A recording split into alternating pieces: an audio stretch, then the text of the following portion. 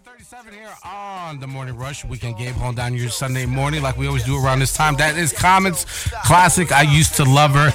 The album Resurrection, Common's sophomore effort, turned 25 on Friday, on October 4th, also on my firstborn's birthday. So I knew there was something special about him before, when he got here, but now it even makes it that much more special. And even more special is having Jesse Menendez from La Vida Baseball joining us. Good morning, man. How are you? I'm doing swimmingly. I'm loving the time of year. October, the heat has finally cooled down. Folks are probably clamoring for warm weather, but for me, man, this is right up my alley. Nice. No, I'm a fall baby, so I love this. 60, 70 degrees. You can put a sweater on, go outside, and you're good. And also, absolutely, man. I enjoy wearing, layers, not unlike Capadonna, wearing, leggings on his arms and his head. I'm all about it, man. All year for Capadonna. Arm gear, headgear, doesn't matter. All season, Exactly. How are you, brother? I'm good, man. I'm good. I'm glad you're checking in with us. Obviously, we're huge Common fans. Resurrection is an iconic album that came out on October 4th, 1994 on Relativity Records. It was the follow-up to his debut, Can I Borrow a Dollar? It kind of introduced this new renewed Common that we didn't see on his debut. It introduced this jazz sound that was also kind of coming into its own during the early part of the 90s. Gang Starr had begun to flirt with using jazz samples. A Tribe Called Quest began to use jazz samples. And then Common comes in with the help of No ID and ushers in this sound as well that almost is sort of viewed as like a Chicago sound. Obviously, the roots and... Oh, yeah. Hadn't gone global yet or national, but they were making noise in Philly with underground records already that was heavily influenced with jazz. Oh, exactly. And it seemed like this new sound kind of gave Common a new battery, or at least it made him slow himself down because he was doing a lot of speed rapping on the first album. What was your first? When did you get introduced to this album? Were you one of the few that actually bought it? Because it didn't do very well on the charts. No, it didn't. But at that point, it didn't matter. When you were a Chicago kid and you knew that there was a hometown rapper making noise nationally, that's all you needed to know. Back then, right? I didn't even, I was so young, I don't even know if I knew what Billboard was or if I knew that there was a Heat Seeker chart. All I knew is that this record was dropping and the video for I Used to Love Her was out. That's all I needed to know, man. I loved Common, Can I Borrow a Dollar? I loved that album. I think it was interesting from a style perspective that he went from rapping fast to incorporating a lot of weird sounds that he references on this. He's like, that cat with the bye-bye-bye sound. Since then, Common's calmed down. So the first album was, I think, him experimenting with who he was going to be as an artist, and so there was nothing that he wasn't trying out, from double timing to incorporating repeating words, like the Soul by the Pound album version. He repeated a bunch of words back to back. This album, I think, for whatever reason, had him tone all of that down. He found a groove. He found his own voice, if you will, and his style came across as laid back, yet still technically complex, but not in a forced way. He wasn't forcing a style. He was letting it develop.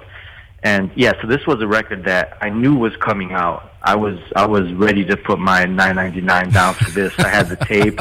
I want to say a couple of my guys had it on vinyl. We had the video for I Used to Love Her on the VHS, and that's what we used to practice. If you remember, there was UAC crew in it, breakdancing. Right. And I was trying to learn how to breakdance, so one of my guys had that video recorded, and he looped just that one part where they're in the park and there's a cat doing beach balls. He just looped it so we could learn how to do the move. But yeah, man, I don't know about how this did out the gate, but what I do know is that me and everyone I knew was anticipating Resurrection, and we were not disappointed. It is, in my opinion, one of the top 10 greatest hip-hop albums of all time. Wow, that's a high acclaim. The interesting thing as we talk about sort of ratings in its initial release, the Source gave it 3.5 mics, but later on when they got to their 100th issue, they listed it as one of the 100 best albums back in 1998. But I think it was one of those kind of cult albums that's like initially when it dropped, obviously it didn't have huge commercial fanfare, but as it, like you said, like the tapes, and it began to pass around and people were experiencing the video, and then the hit single I Used to Lover, that started to make waves. I think it just sort of gave this renewed focus on it. And also think about this, to consider an album's sales as whether or not it was good is deceiving, especially for that time. Though hip hop is absolutely global right now, back then it was still very niche, and New York had a stranglehold on the genre. So if it wasn't coming out of New York, you still had a bias that other states and other cities just didn't know how to do it. Everything that wasn't New York was seen as an experiment. Oh, these cats in Chicago are trying to rap too? Okay, let's see how that goes. So the fact that it didn't do well early on doesn't surprise me, because nothing was going to do well early on because it wasn't coming from New York. It didn't have that cosign. But what Common did do is he muscled his way in. I remember Notorious Big saying that he wished that Common was from New York. He was so dope. And that right there goes to show you that there was a national bias. Like, man, he's dope, but he ain't from New York. So it was held against him. But the skill, the production, everything about it was undeniable. The storytelling, as hip-hop grew, and I think folks became a little more open-minded to other cities and states participating, then you saw Common start to get his shine. Because as I mentioned, there's no way that you can hear this album and not think that it was dope. Right, absolutely. We're talking with Jesse Menendez about Common Sense's sophomore album, the iconic Resurrection, that turned 25 this past Friday. That's crazy. Quarter century. He mentioned that, I thought it was kind of interesting, because when I Used to Love Her, obviously that Ice Cube felt a certain way about hearing it, and that sort of set off their... He was in his feelings, man. He totally was. Man. Nobody was sneak dissing. No, he heard Boys in the Hood, and that was it. It was on. Yeah. But in the app, I don't know if you had a chance to see like the little 5-minute Apple documentary he put together for the album, and he kind of mentioned that like the feeling of hip hop at that time was that the East Coast was talking about hitting 6.4s because the West Coast had begun to take over sort of the hip hop light for a moment with the rise of gangster rap. And he's like, why are people like from different areas doing all this stuff? Like, it doesn't make sense that they're not owning who they are. And he wrote this record as a love letter to hip hop. And I think that's interesting that you kind of mentioned that, how he wasn't from New York, but like he was getting so much love from New York. And then later on, we end up seeing him sort of shift to New York to work with all like the Roots and Black Star and form the Soulquarians. But in this given time, like he was still trying to find himself, and he was just kind of like on the outside looking in, and people caught feelings about like, why is this outsider critiquing the real hip hop? I thought it was like kind of a bold move. It absolutely was a bold move. But if you remember, that's kind of the identity that Chicago had back in the day. We knew that we were in the Midwest. We were a flyover state, flyover region when it came to what folks thought about hip hop. There was the West Coast and there was the East Coast, and that was it. Everything else was just, sprinkles on top of a donut, if you will. It didn't matter in terms of the ingredients that made the whole. So a lot of cats in Chicago were already commenting on how silly it was that there was all this nastiness taking place on the East and West. If you remember Rhymefest and Juice with This Is How We Chill Part 2, they had specific commentary. They took shots at all of this, East versus West Coast, all of it. They were talking about Atlanta. So it was not uncommon for Chicago cats to kind of add that commentary from an outside perspective, because we all felt like we didn't belong to any one of those coasts, which we didn't geographically, but we felt like we weren't considered part of the hip-hop vernacular. So there was a lot of commentary from Chicago on what was happening in hip-hop. As far as Cube catching feelings, man, that is one of the worst career moves he's ever made. If folks have not heard Common's response, this is where you were like, Common's such a lovable, conscious cat. Man, did he serve Cube. Exactly. Cube did not want any of it after that. Common put everyone on notice that, I'm not to be flexed with. And then with Pete Rock on the track, oof. Yeah, exactly. He said he went out to Cali. They showed me love. It was like, it was fantastic. Yeah, that was a great moment for hip hop. Period. Absolutely. I want to talk about sort of like the Chicago essence built into this record. So you have a 22-year-old Common making this album. talking about driving up and down Lakeshore Drive, no sticker on his windshield, no heat, living in his mom's basement, drinking 6-packs and going back to get some more. It just felt like a 22-year-old who's just still trying to figure out his life and not having a lot of means, but just trying to figure out life in its own context while making this album.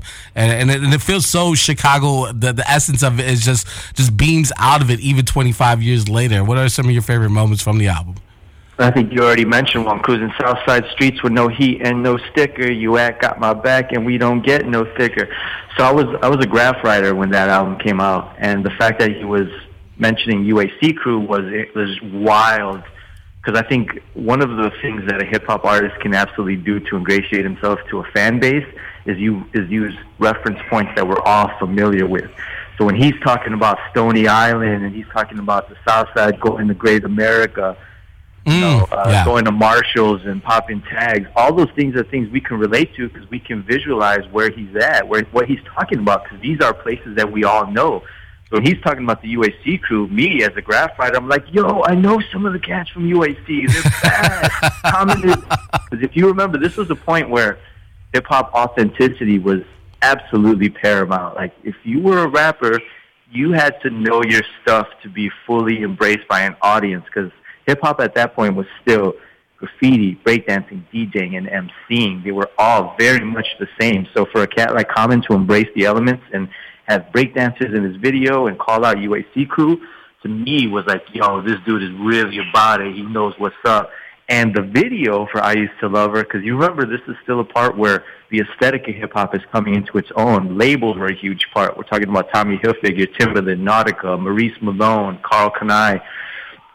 Common had on an Adidas tracksuit, and I remember just seeing him walking around Chicago, downtown Chicago by the lake with that Adidas tracksuit, green Adidas tracksuit. I was like, yo, that is the dopest thing in the world. Common's got an Adidas tracksuit, because to us, that symbolized a nod to breakdancing culture, because we B-boys and B-girls wore tracksuits, whether it be Puma or Adidas, that was the outfit. And I know it's superficial now to think about an association with authenticity based on labels, but back then it was very much a part. Like that, Common wearing that tracksuit in that video signified to the rest of us that he knew what was up. So those were the moments, I think, on this album that really captured me as a listener, was the fact that he paid so close attention to all these small details that somebody might not even think to look at, but to the rest of us, it was a tip of the cap. Like, yo, I know y'all out here. I know what's up. No, and I think that the videos were like, well, I saw the videos. I didn't get the album until '97, so I didn't listen. How long it took you to collect your allowance? I think I bought it at Circuit City, just to date how long ago that was. Now, if you got it in '97, and you got the version that just said Common, and not Common correct, Sense. Yeah. It wasn't the Common Sense version. No, it was not the official. He had changed his name by time then. But I remember the videos vividly. And, I used to love her, like, it said Chicago on the record as it's spinning, or it might have been the Resurrection video. And the CTA bus token. Yeah. Holding down the needle. I think the Resurrection video really, like, set it off as far as, like, him. I think he's walking through Cabrini Green. He's on the train. The references, like, I don't watch the Bulls no more because they got too many white boys. White boys. Yep. This is At that point, that was the Jordan era was over. Yeah, the post-Jordan, yeah. Yeah, so it's like all these little moments, and then I think Don Juan Bishop is like in the video as well when he's in the bar hanging out. It's like it just felt like he was either on 63rd Street, he was definitely on the South Side. He just started feeling the vibe of the city back in '94, and it's like it's one of those like just goosebump chilling moments watching it as a kid, because you're seeing someone from your part of town representing for you, where before then you'd watch the box and just see like, oh, Biggie, or you'd look at the West Coast, Dre, but it finally felt like you had like a player in the game to represent your story, and that was like one of those winning moments, like you can get behind. Oh, absolutely. Common was all of us. We would listen to all these cats from the East Coast and the West Coast, and we would watch their videos and wonder, like, man, I wonder what hip hop is like out there. Whereas here in Chicago, yeah, we already had a burgeoning culture. We had a crazy b-boy scene and a crazy DJ and graph scene, and of course MCs. So for him, as you mentioned, to come out and represent us on a national scale, he was absolutely our ambassador. And the fact that he was doing it in a way that made us feel like it was real was even that much better. Like, we knew he was coming from where it needed to come from, and that was the culture. And he was first and foremost putting that on display. He was exactly, there's the cliche where folks are like, I think he came from Batman, like, he's the hero we need, or the hero we need but don't deserve. Common was the hero we needed. Yeah, and I think... go ahead. No, I was just going to say, and he wore that until his next album. Did we have a few minutes left, but I want to talk about like the production and No ID and how he sort of ushered in this new sound of like capturing jazz samples and then throwing the boom bap sound behind it, and people were like, oh wow, this is really unique in a sense that it fits the scope of what the storytelling that Common was doing, and it's something we didn't hear on the first album, and we kind of heard a little bit as it elevated on the follow-up, but it just kind of felt in pocket of what No ID was able to achieve in the sense of the album Resurrection, that him like coming back in this new form and giving the people something they haven't heard before. Oh, absolutely, man. The production on here is immaculate. Now, this is one of those albums I can listen to front to back. And yes. I'm wondering, as we're in 2019, if that is more a product of the fact that that's what we had to do, because you weren't going to waste time rewinding a tape or forwarding it, and we didn't all have CDs yet, so you had to listen to it front to back. But the production on this album is spectacular. I mean, you already ran down some of the highlights. But In My Own World, Nothing to Do, Communism, Orange Pineapple Juice, This Is Me, some Ish I wrote, Maintaining, incredible. And the fact that you had one producer achieving all these different vibes just showed you the type of producer, the type of caliber that No ID was and is. I think you could even hear a little nod to that on Jay-Z's 444, Story of OJ. You kind of hear that No ID that existed on this album, and it certainly ushered in a sound that was specifically Chicago. His experience, everything that he's gone through, the things that informed him absolutely play out on this album, and it could not be duplicated, and you would not find this in any other part of the country because it was specifically to Chicago. Yeah. It's still, like, I was listening to it this morning on the way in, and it just rings, it just feels like this moment in time that's captured, but it still doesn't feel dated to me. Like, because it feels like people are still like dabbling with jazz samples, but it feels like it's like one of the genuine article in a sense that people are still trying to catch up to what they were doing back in '94. I'm gonna say this before we wrap: soul samples, soul beats. Before Kanye was talking about soul beats, and I know Pete Rock already cornered the market with that. But No ID, a student of Pete Rock, you can hear it playing throughout that he was trying to have these instrumentals also speak their own language. Right. Yeah, they're almost like a guest star with Common, you know. It's like you can't ignore it. Jesse, man, thank you so much for checking in with us this Sunday morning, man. No worries, man. I appreciate Jesse Menendez from La Vida Baseball joining us. Enjoy the rest of your Sunday with the kiddies. Yes, sir. I'll be back on next Sunday, and we'll be talking about Little Pump's new single, all right? Let's do it. I got some thoughts. It's dope. I'm here for it. All right. It's 7:55 here on The Morning Rush. Let's get back into I Used to Love It right here on 88.7 FM. When we get back, we're going to be talking with Jay Davis, Dante Diesel Williams, and the cast from the upcoming film Stepdads right here on The Morning Rush.